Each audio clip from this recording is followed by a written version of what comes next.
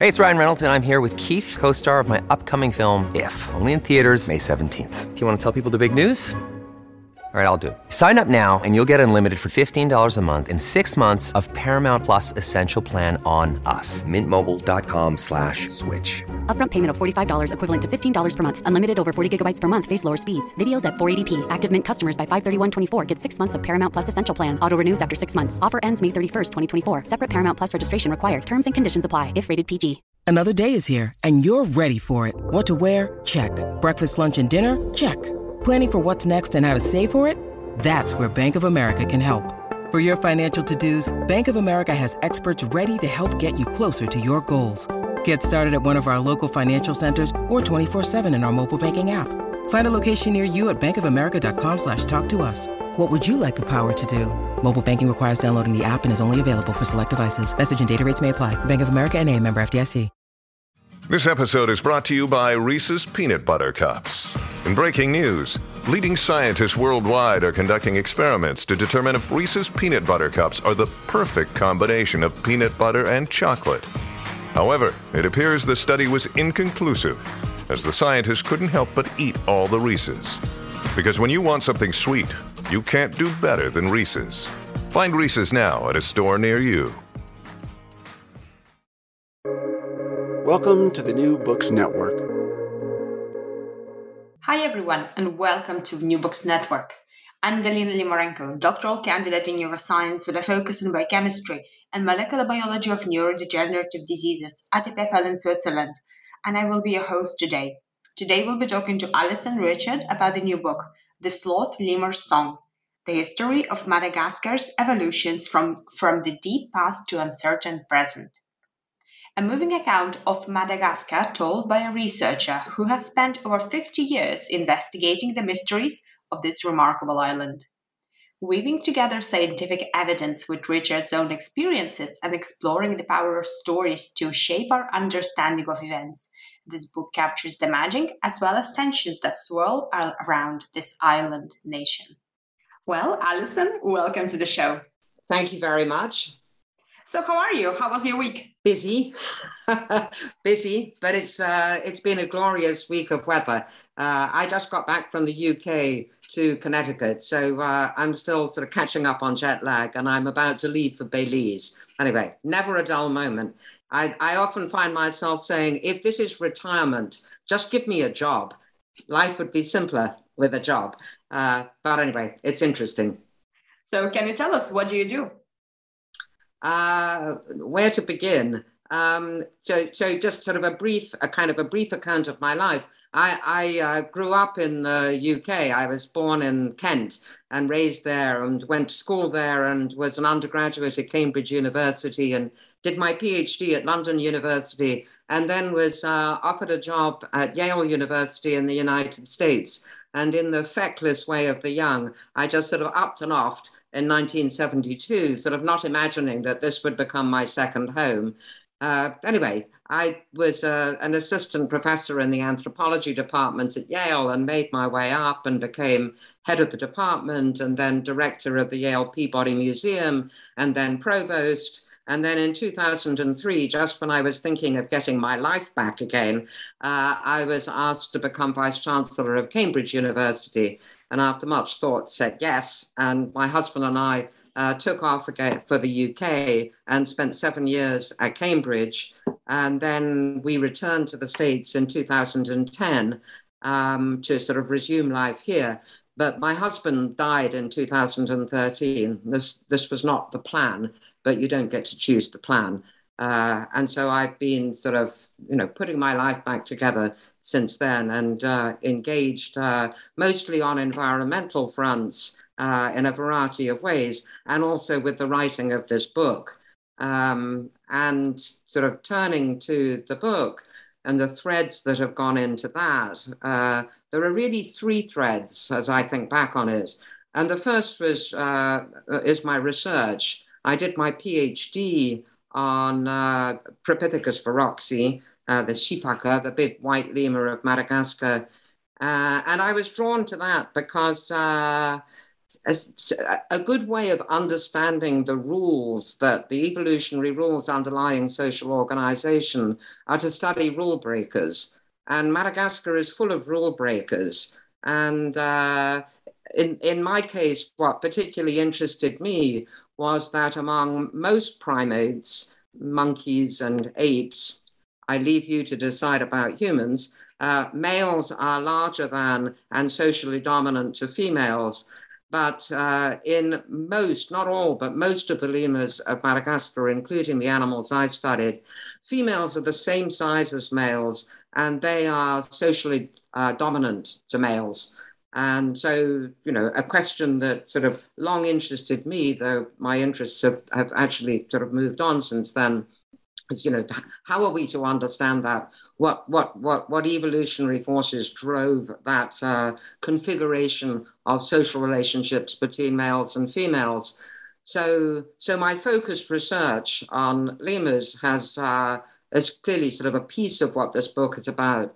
But a second piece is that I was doing my PhD work in 1970, 71, long ago. But even then, there was clearly a major environmental challenge facing Madagascar. Forests were disappearing, and it seemed to me that one could not, in good conscience, simply do research on animals and not roll up one's sleeves and try to help to ensure that there is a future for both people and animals in Madagascar in times to come.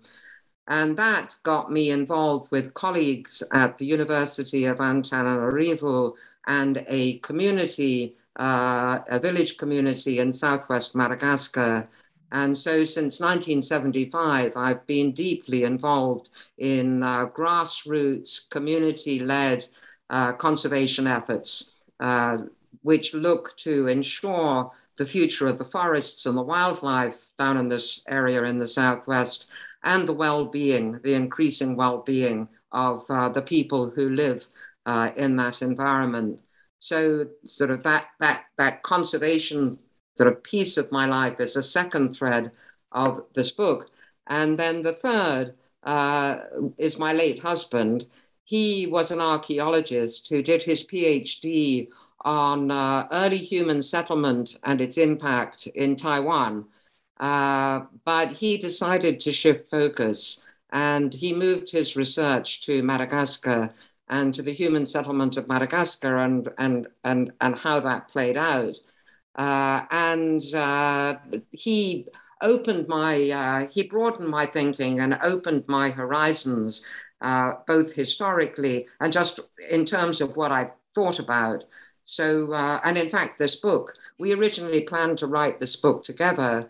And after he died, I sort of gave up thinking about it for a couple of years, and then decided that there was a book that I could write, which wouldn't be the same, but which would have sort of many of the same themes. Anyway, it meant that I had to do an enormous amount of work because there was a division of labor in the household, and I then had to learn in some depth all that he controlled in terms of paleoecology and archaeology and so on and so forth. So it has been a long journey to get to the book that came out this spring.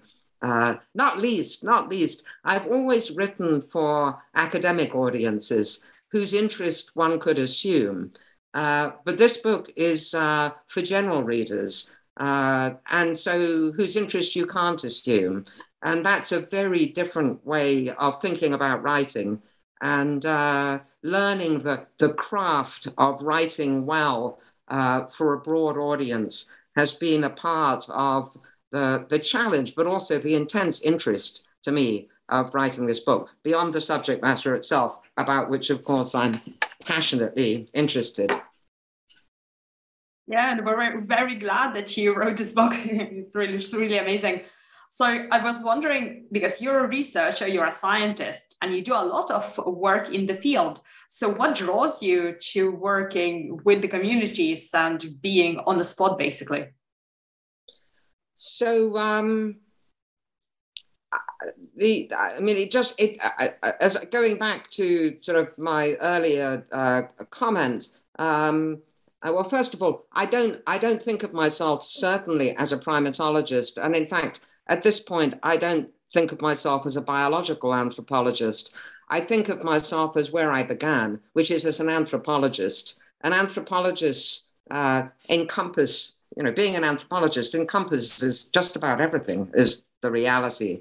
And seeing the urgency of the challenge, the idea that conservation can work just by putting boundaries around protected areas and ignoring the lives of the people who depended for their livelihoods on those protected areas.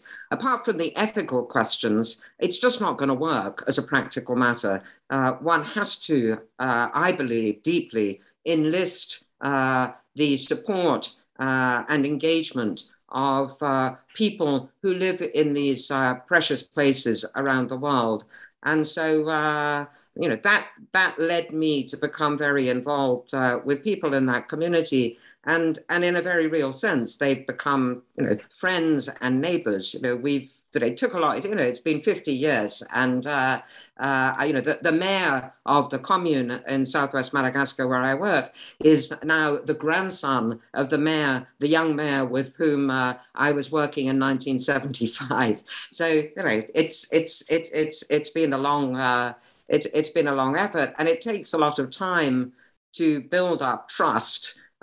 Because from the outset, we thought of it as a partnership, but actually there's a huge asymmetry between we from the University of Antananarivo and the foreign researchers involved. We were sort of highly educated, quote unquote, rich, with access to power. And here you are with a community with high levels of illiteracy and no access to power. And so sort of establishing trust on both sides and a real working relationship, you can't do that overnight. So it's taken a long time, but it really works well now. It's, as I say in a chapter of my book, the rolled up headlines about Madagascar are quite disastrous and depressing. And of course, there is truth to them. I don't deny that. But if you look underneath those headlines, there are places on the ground where things work well. And, where I'm working in the Southwest with this community, things are going well there. And there are many other examples in Madagascar of local grassroots activities where nature and people are finding ways to live well together. The great challenge is, how do we scale them up or scale them out? That it doesn't solve everything. I mean, we know about global climate change. I mean, there is a need for action at every level, but the action cannot only be at very high levels. It must also, I believe, be on the ground. And that's what I've committed myself to. The truth is, it's easy to despair, about the state of the world in all kinds of ways. But what I say to myself and say to others is, we don't know enough to know that it's hopeless, and therefore we have to keep working at it. And that's what I do. And maybe 50 years from now, all of these efforts will turn out to have been a waste of time, but I will be long dead by then and won't know about it. And I just feel that there is a moral duty, but also sort of a passionate interest and enjoyment and satisfaction in doing what I do.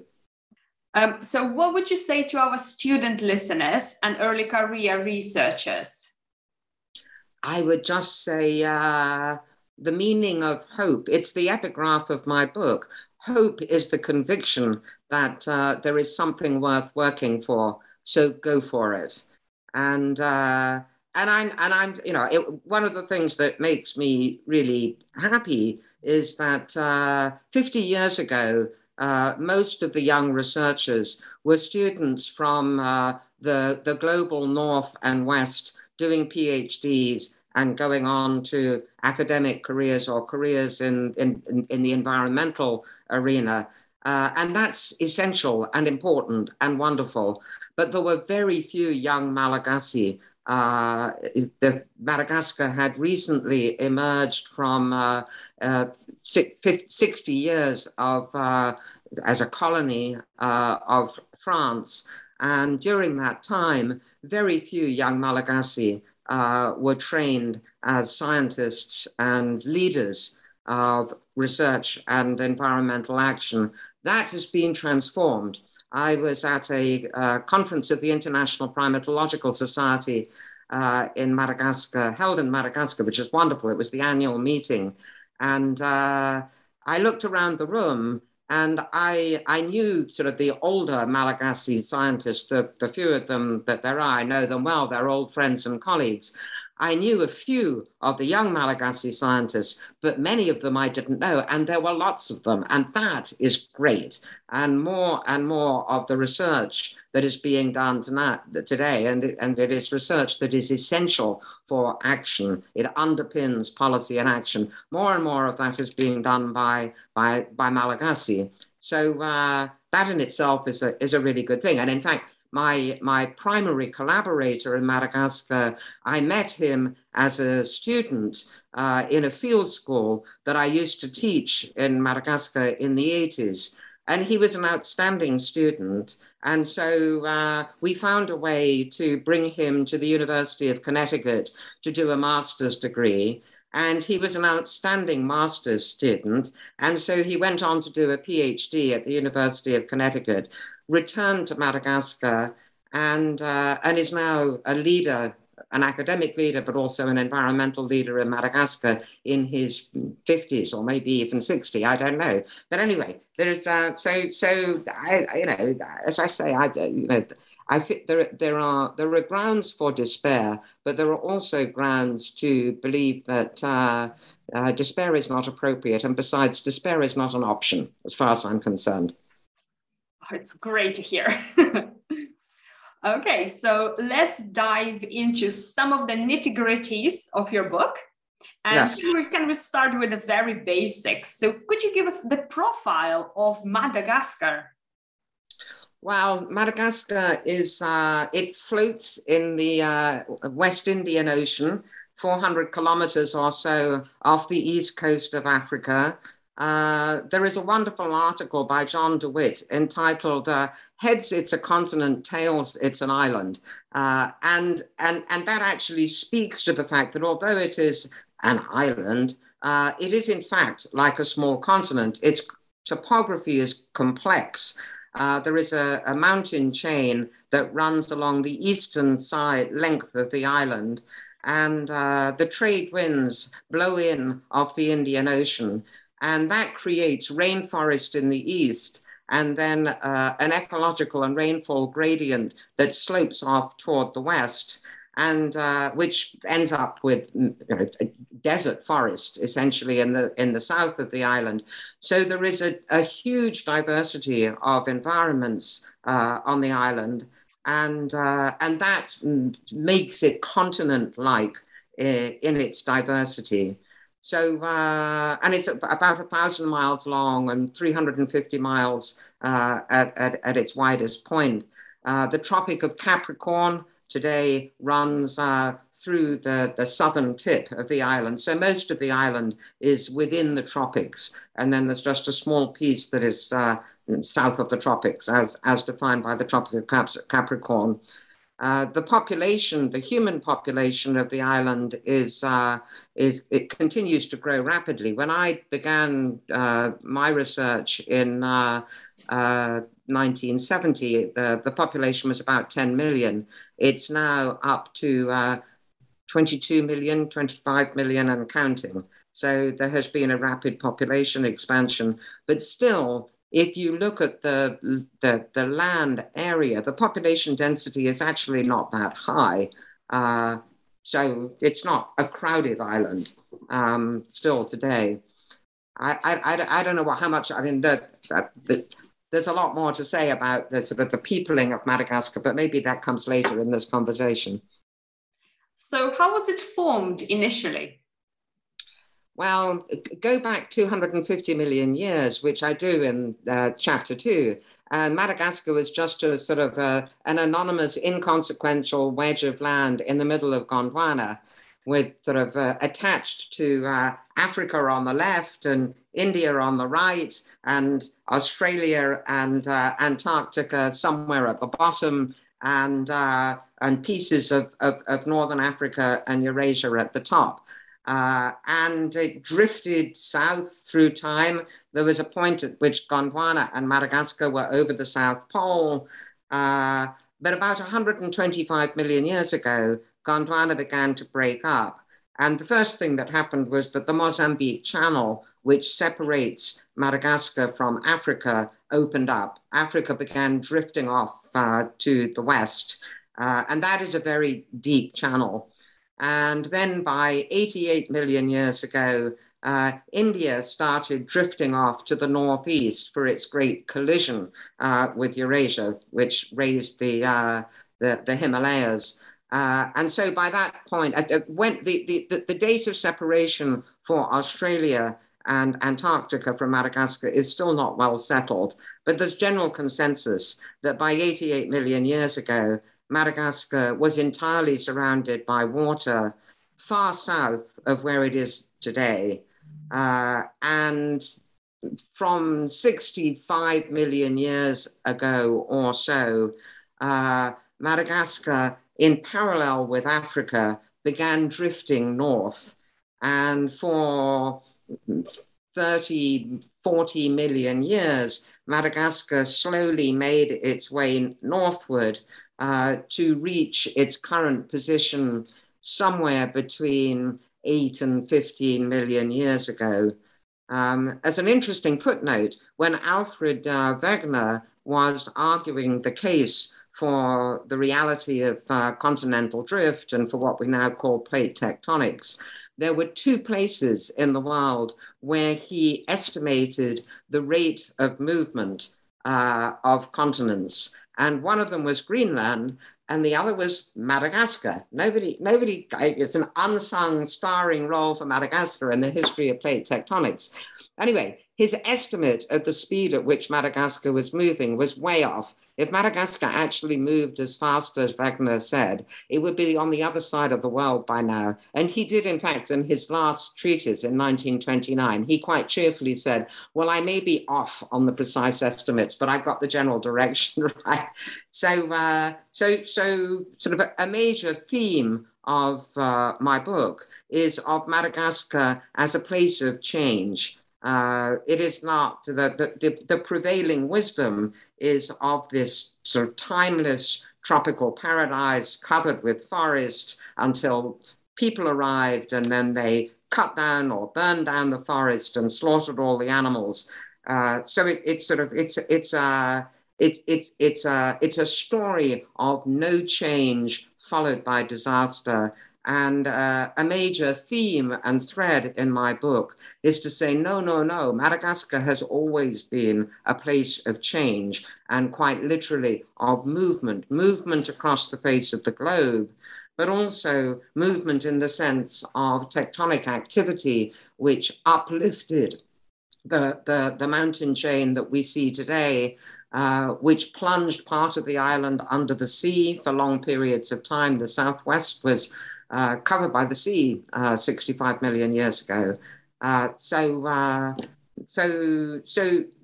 and as it moved across the globe, the climate changed, and the sea currents and the directionality of the sea currents changed, and all of that had implications for the vegetation cover of the island and for the animals that could reach the island and live there. So that's sort of, I should sort of back up a little and say, when I set out to write this book, I set out primarily to debunk this notion of Madagascar as a timeless place destroyed by the arrival of the Malagasy people, which is based on flawed and incomplete evidence at best, and plain wrong evidence at worst. And yet it is still the prevailing story because it's a powerful story. It's the story of Paradise Lost, which has been part of Western history for 3,000 years. So I set out to debunk that story. But as I went along, I became sort of entranced by, captivated by, seduced by, I'm not sure what the word is, just by sort of the magic of this complex and rich history. And so the book sort of shifted toward becoming an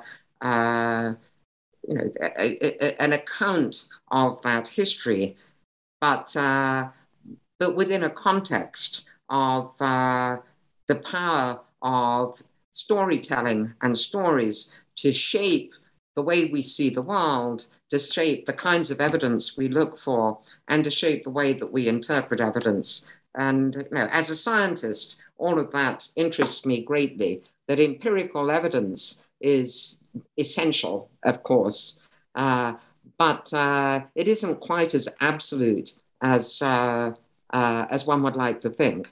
And this book has really brought that home to me. If you don't look for evidence for the existence of grasslands, it's very easy to just assume that there were none.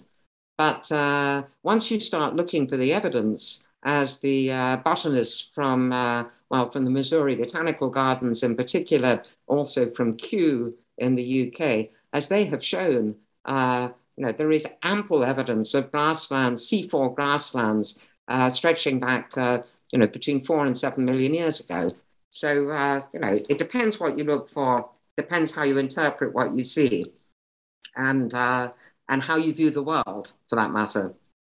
When you need mealtime inspiration, it's worth shopping Kroger, where you'll find over 30,000 mouth-watering choices that excite your inner foodie. And no matter what tasty choice you make, you'll enjoy our everyday low prices, plus extra ways to save, like digital coupons worth over $600 each week. You can also save up to $1 off per gallon at the pump with fuel points. More savings and more inspiring flavors make shopping Kroger worth it every time. Kroger, fresh for everyone. Fuel restrictions apply. So before we go to humans, can we just discuss a bit what kind of plants and animals were there in Madagascar? Were there any dinosaurs at all? Oh, indeed. So going back to Gondwana time, the first fossil deposits are something which have been found in the west of the island by Luvashua and John Flynn and their team.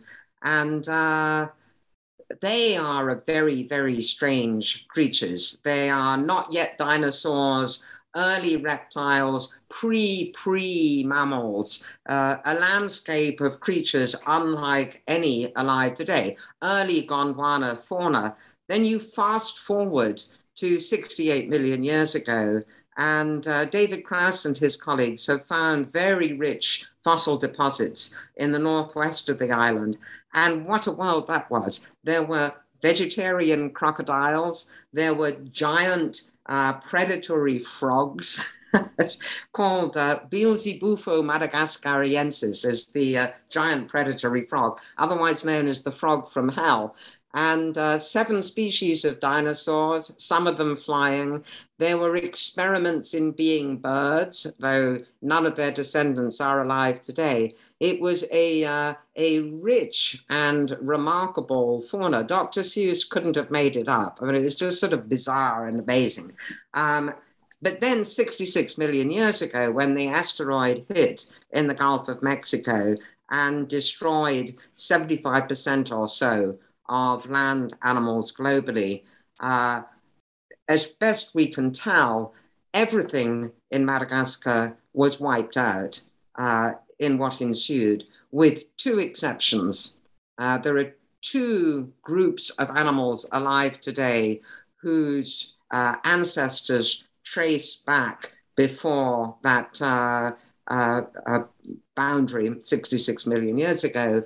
One are blind snakes, and the other are iguanas. There is a question mark over boa snakes. The molecular dating is not good enough the resolution isn't good enough to be sure about that. But basically, everything that is alive in Madagascar today, according to the molecular evidence, arrived on the island, settled the island after, when it was surrounded by deep water. I keep saying the molecular evidence because in a quirk of geological history, there are no fossil deposits from 66 million years ago until about 120,000 years ago at the maximum, when researchers have been finding subfossils, incompletely fossilized remains. So everything we know about the period when the wildlife that we see today evolved comes from reverse engineering using molecular techniques from wildlife alive today. That means that anything that arrived on the island but didn't survive to the present leaves no trace at all. So it's a very incomplete story. And there are paleontologists who are out there today looking for these still elusive exposed strata of fossil-bearing rocks that would start to provide a record of that of those tens of millions of years, when for now the record is silent. So it was a parade of animals, and we can talk about the animals that made it over and how they made it over to give rise to the wildlife we see today. But a bit about the vegetation first. Well, when Madagascar was over the South Pole, it would have been a place of whites and greys with not much vegetation at all. And when the pollen record begins, the earliest pollen samples are something over 200 million years ago. And then it would have been a humid subtropical forest with the likes of ginkgo trees, gymnosperms. In fact, this is pre-angiosperm, pre-flowering plants.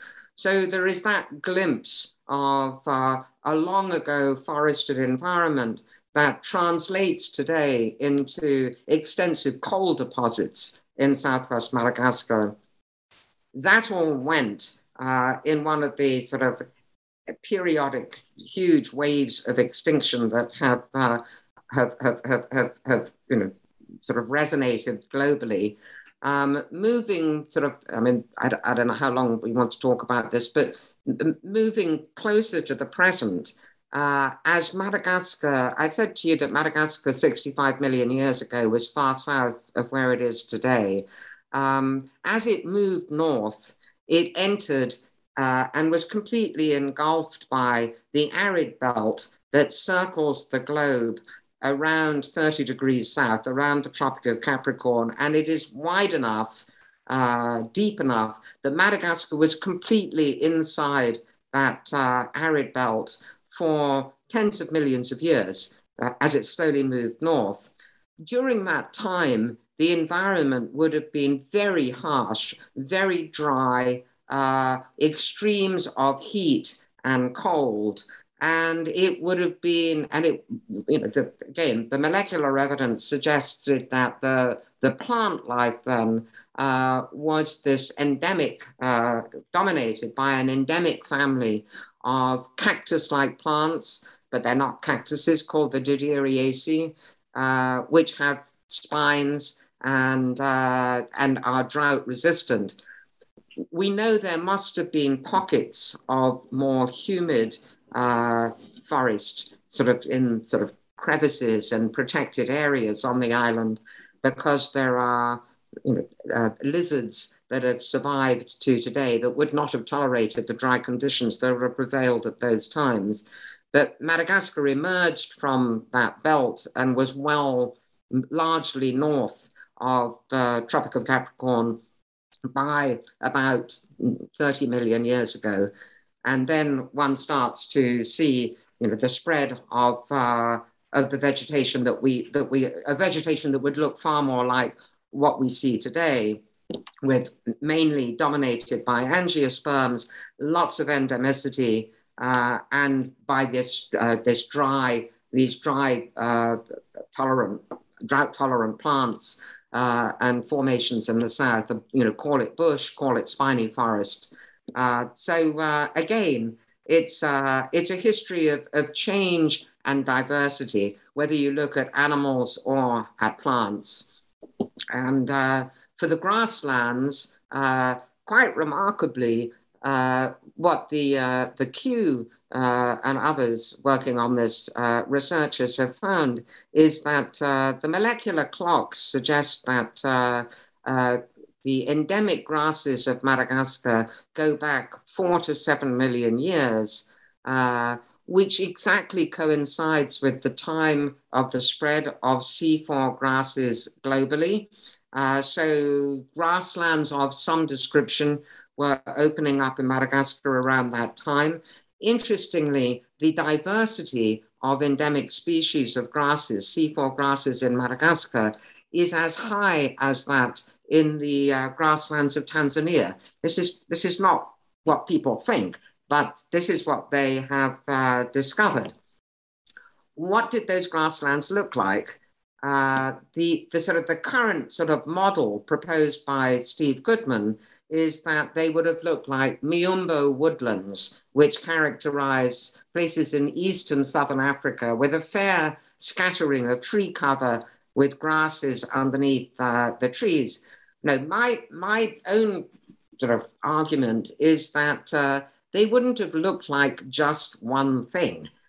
Grasslands change quite rapidly through time, and Ellie Ekblom has done amazing research on the transformations within a century or two in Southern Africa of grasslands into quite wooded environments and then back to grasslands again, depending on microclimate changes, fire regimes, and the interaction of those effects with the grazing and browsing community.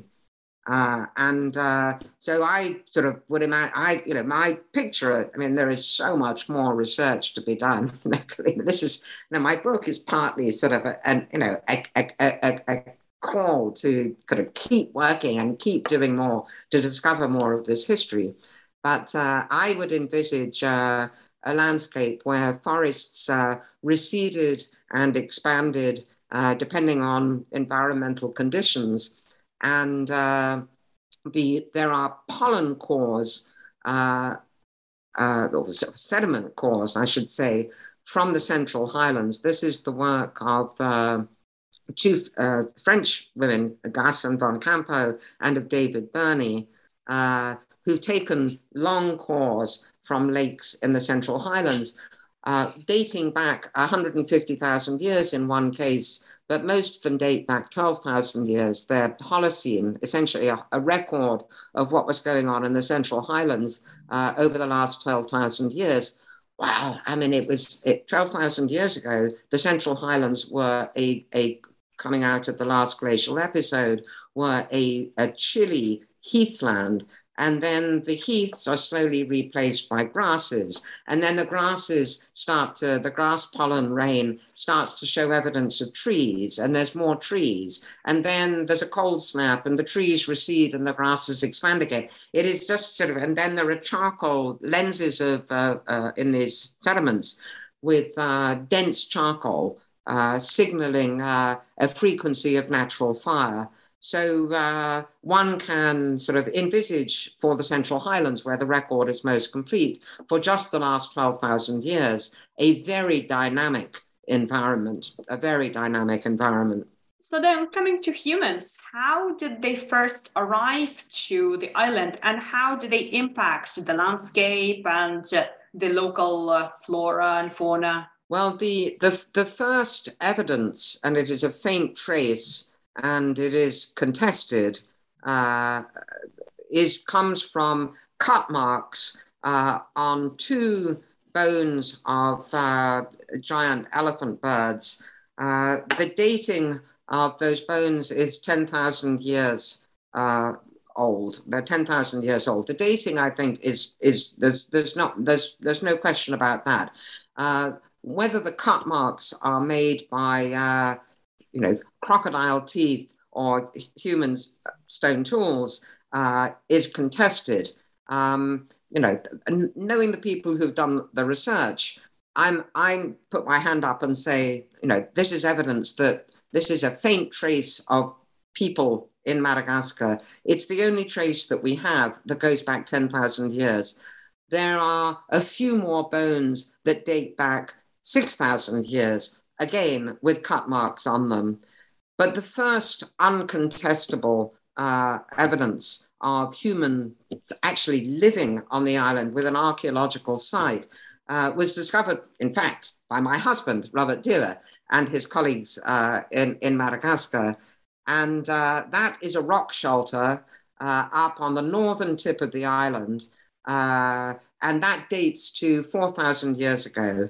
There were people living there bringing quartz. It has a little microliths, tiny stone tools that they found there, made from quartz that they brought from maybe as far away as 120 kilometers away. There is evidence of animal bones, and in fact of two burned maxilla, the upper jaw of an extinct lemur. It's the only evidence in any human settlement site of people eating extinct lemurs. Quite remarkable. So anyway, so that's 4,000 years ago. Then 2,000 years ago on the west coast, there's evidence of a little fishing camp there, and again another sort of occupied rock shelter.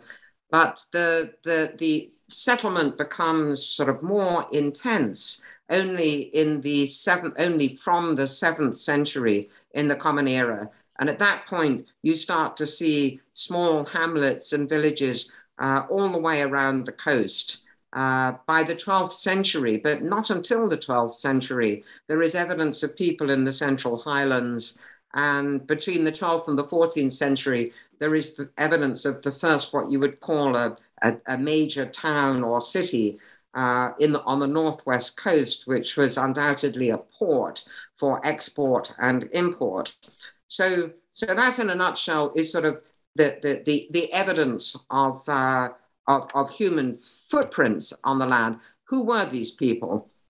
Well, the earliest people to arrive were almost certainly people coming in small boats from the east coast of Africa, probably Bantu, maybe pre-Bantu, again, that's argued about, but probably Bantu speakers. Whether they got to Madagascar on purpose or were blown there by accident, who knows? The Mozambique Channel is a treacherous channel, and sailing a treacherous currents. The currents run fast south, directly south down the channel. And so getting across it in a small boat with a sail would have been a dangerous and uncertain undertaking. And so, there's a sense in which Madagascar can be said to be sort of hidden in plain sight, because 400 kilometers is not very much, not very far. However, given the ocean currents, it's a very long way to make your way. But by the 7th century, people were coming from a quite different place. They were coming from Southeast Asia. How did they come? Well, the Indian Ocean was the center of a trading network for thousands of years. In fact, it was, if you will, it was kind of the center of the world for thousands of years, because the Atlantic Ocean has winds that only blow in one direction. They blow east across the Atlantic. So if you want to go back and forth, it's difficult, and nobody figured out how to do that until the 15th century. And then the Atlantic Ocean became a major sort of, the lands around the Atlantic Ocean were joined in a major trading center. But until then, the Indian Ocean was where the action was. And there were traders going around the rim of the Indian Ocean, all the way from Southeast Asia, through southern China, around, the tip of India, down the east coast of Africa, past Arabia, and eventually all the way to Madagascar. And presumably, some traders came and stayed. Maybe some traders brought emigres from Southeast Asia who stayed. But it is also highly likely that somewhere in the 7th or 8th century, people began coming directly across the Indian Ocean from Southeast Asia in bigger boats, carried by the equatorial current that flows from east to west across the Indian Ocean. That journey was memorably undertaken in the 1980s to see if it was possible by a group of mad Englishmen and Frenchmen who set sail on a boat built along the same lines as boats would have been built in the 7th century. And sort of, they navigated by the stars, and they didn't have a single nail in this boat. It was all lashed together. They sailed all the way across the Indian Ocean successfully. They got within sight of Madagascar, and then the winds blew them north, and they ended up very unceremoniously in the Comoro Islands and had to be towed to Madagascar by the French Navy. Anyway, it was an ignominious end, but they arrived in triumph in Madagascar. But they proved that it was, A, possible in principle, and B, very difficult in practice. But clearly, either directly across the Indian Ocean or around the Indian Ocean, people came in large numbers because the genetic makeup of the Malagasy people today is 60% of African descent and 40% of Indonesian descent. So there is a major Indonesian component to the makeup of sort of the biology of people there today. And interestingly, women living in Madagascar today show a greater presence. The Indonesian sort of influence is more evident in women than it is in men, which suggests that who was coming was different, that it was families, men and women, who sailed to Madagascar to create a new life. Perhaps, I think of them as the first boat people, fleeing a very vicious and brutal empire that was being established in Malaya and Indonesia in the 7th century. And, they were looking for somewhere safe, maybe. But coming from Africa, it would have been more just men coming. So there's that, but and if you look at the material culture and just the cultural ways in Madagascar today, it is a remarkable fusing of African and Indonesian culture. But one last piece on this that is truly it just kind of wonderful to me is that the Malagasy language is, and there is only one, there are a number of dialects, but they're all more or less mutually comprehensible. It's a single language on a very big island, and its closest relative is a language called Manyan.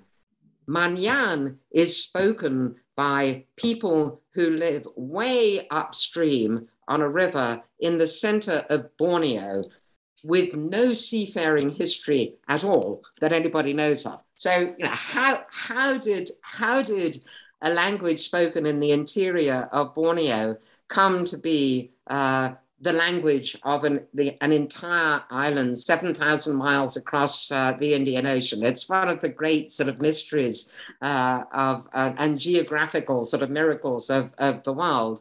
What is the answer to that question? Who knows? I mean, my own view is that trading has, if Madagascar was established sort of as at the end of the trading routes, the Indian Ocean trading routes, it was a trading. It was a place to come to trade. It was a place to take. What did it take? It took the purest, best quartz in the world. Up the east coast of Africa. So it exported quartz, it exported soapstone, it has wonderful soapstone, it exported silver and gold and other minerals and who knows what else beside.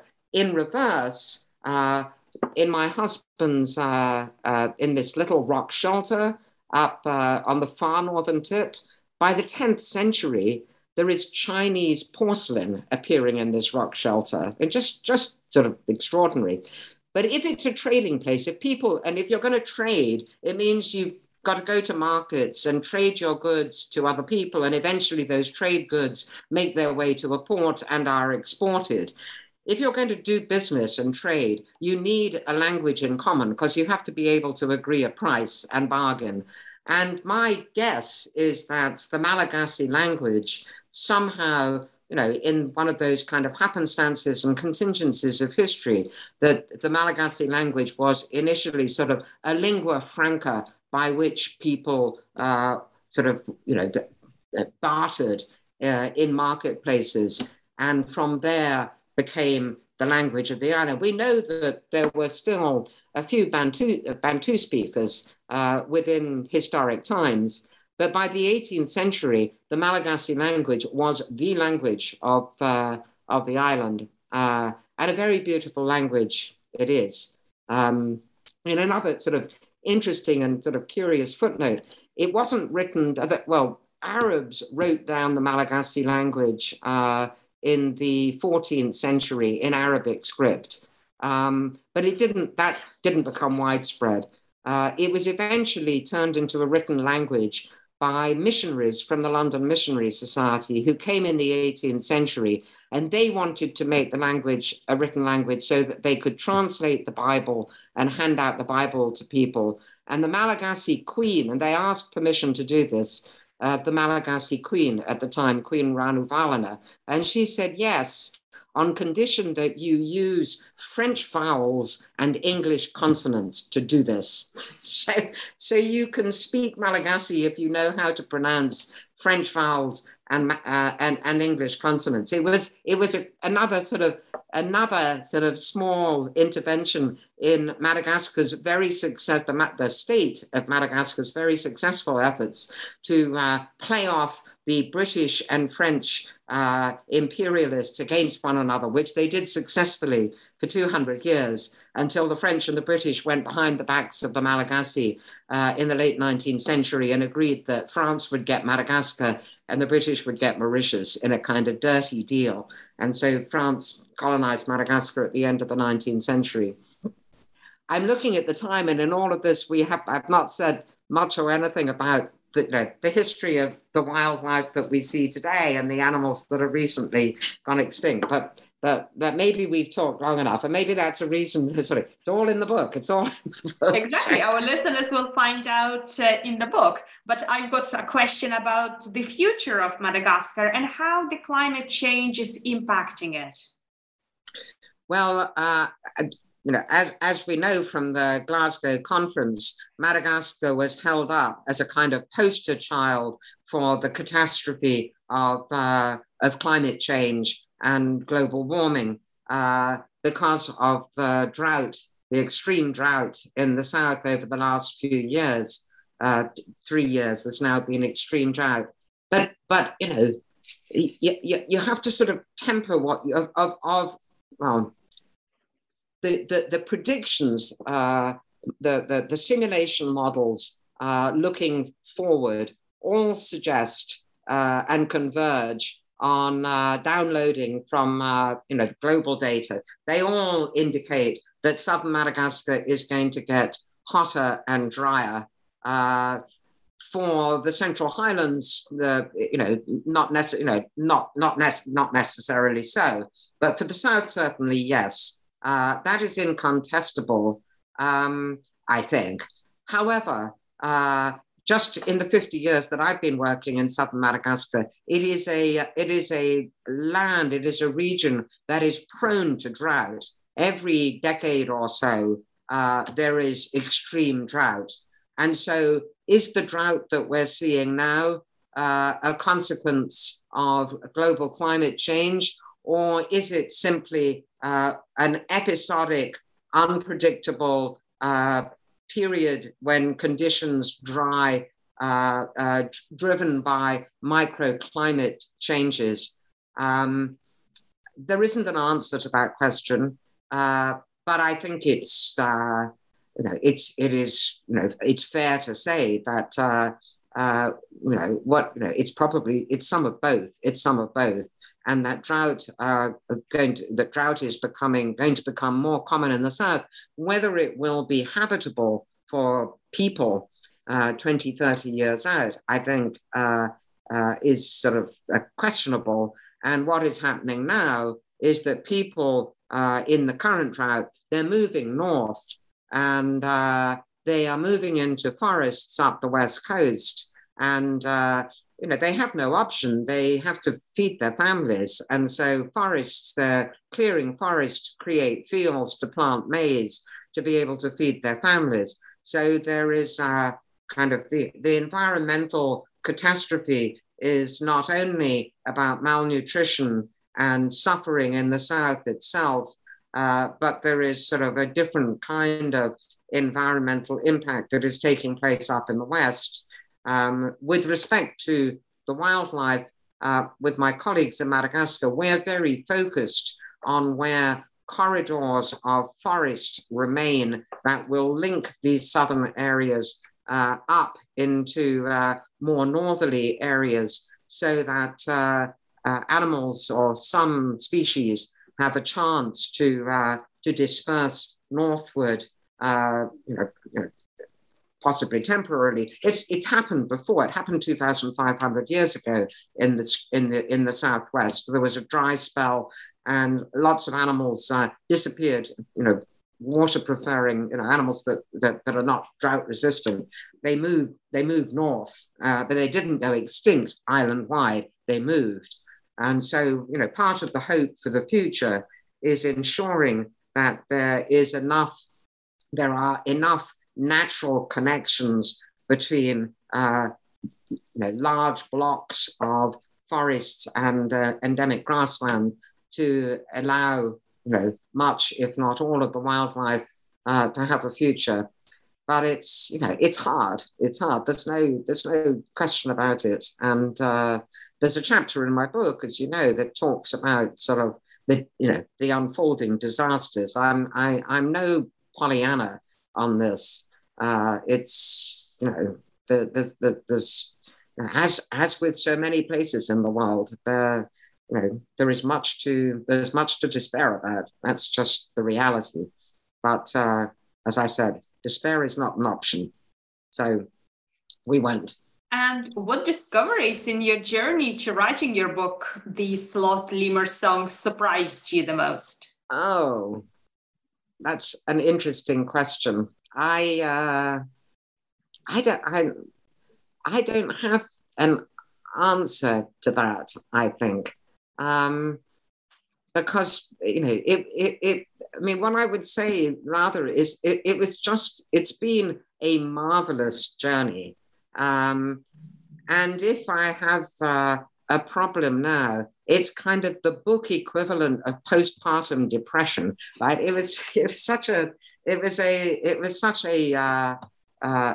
riveting experience. I was discovering so much that made me wonder and delighted me. And now my book is over, right?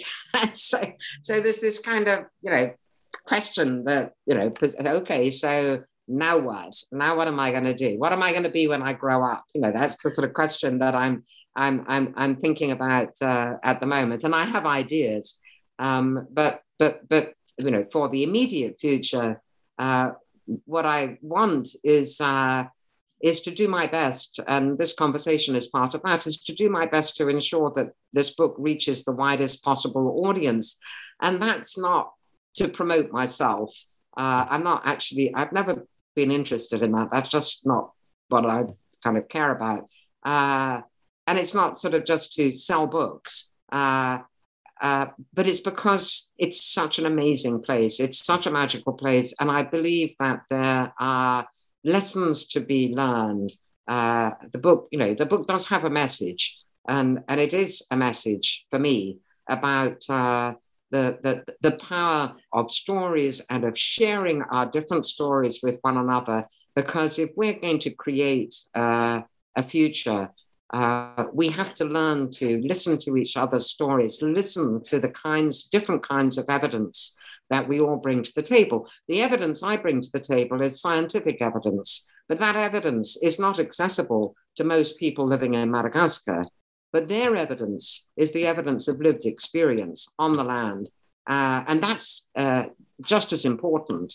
And sort of finding common ground between what we Western scientists, Malagasy scientists know and understand, and what people living in rural areas know and understand, and their interpretations of the world, finding common ground between them. That is the platform, that's the springboard for a viable future. So anyway, I'd like to find readers for this book. I mean, there are the usual suspects. There are the people who already know about and care about Madagascar. And I hope and trust, and many of them are my friends, and I hope and trust that they will buy my book and read it. And many already are. But it's everybody else. It's everybody else that I would really love to engage. So that's what I'm doing for now. And then I will decide what to do next, soon. But not today. So is anyway. Madagascar your happy place? Yes. And I mean, in fact, I will be there. I haven't been in Madagascar since the summer of 2019 because of COVID. And I'm experiencing severe withdrawal symptoms. I can't wait to go. It's like a second or third home to me. The UK is my home. The US is my home. Madagascar is also my home and my family. We have dear Malagasy friends there, and and I love the place. And so it's just awful not to have been there. I've been in Madagascar every year since 1974 for weeks or months, except the years in which I was having children. So kind of not to be there for 2.5 years is really dire. So I have a plane ticket for the 5th of August, and I will be back there for a month, and I'm counting the days. That's something else that I'm doing at the moment. I was wondering if you would also like to try being steaked lemur as a dish. Oh, no, never. When I'm in Madagascar, what I eat is rice 3 times a day with the occasional chicken. But, no, absolutely not. Excellent. Well, this has been a truly fascinating and inspiring discussion. So you already said that you're going to Madagascar in August, hopefully. And what's your next project for the book, for example? Well, I mean, as I said, I mean, sort of trying to talking about the book to anybody who will listen to me is sort of what I'm doing at the moment. Writing this book has been an anchor in my life, and I love it, writing. And also, as I say, it's the first time I've written for a general reader, and I've really enjoyed doing that. It's a different kind of thing. So what might I write about next? Well, one of the things that I'm sort of got caught up in recent years over there is working with women, and it's only women, who produce salt from the soil in Southwest Madagascar. It's called siratani, salt of the earth, and it is literally salt of the earth. It is a very strenuous and lengthy process to extract the salt from salty soils in the Southwest, this part of Madagascar having been under the ocean for millions of years ago. Anyway, they do that, and they sell it in local markets after huge amounts of labor for 1 or 2 pennies a kilo. And so I have been working with them, looking for new markets for their salt. So you're talking to someone who has exported a 0.5 ton of Siratani to the United Kingdom, where it's being marketed by Steenberg Spices as a high-end sort of, gourmet salt. At this point, this happened just before COVID as a kind of first effort to find new markets and a better living for these women. At this point, I really question whether, using fossil fuels to ship a very heavy substance halfway around the world to market it in a place that has plenty of salt already, thank you very much, is actually a very good idea. But this salt, Siratani, it's interesting because it is low in sodium and high in potassium. So it is a healthful salt. And in Madagascar, MDs in the capital, doctors in the capital, actually prescribe it to people with hypertension. And there's a lot of hypertension in Madagascar because of its low sodium content. So maybe there is a market to be developed, a domestic market to be developed more fully and to plug these women into in Madagascar itself. Or maybe, people now put salt into chocolate. So maybe there's another niche for this salt.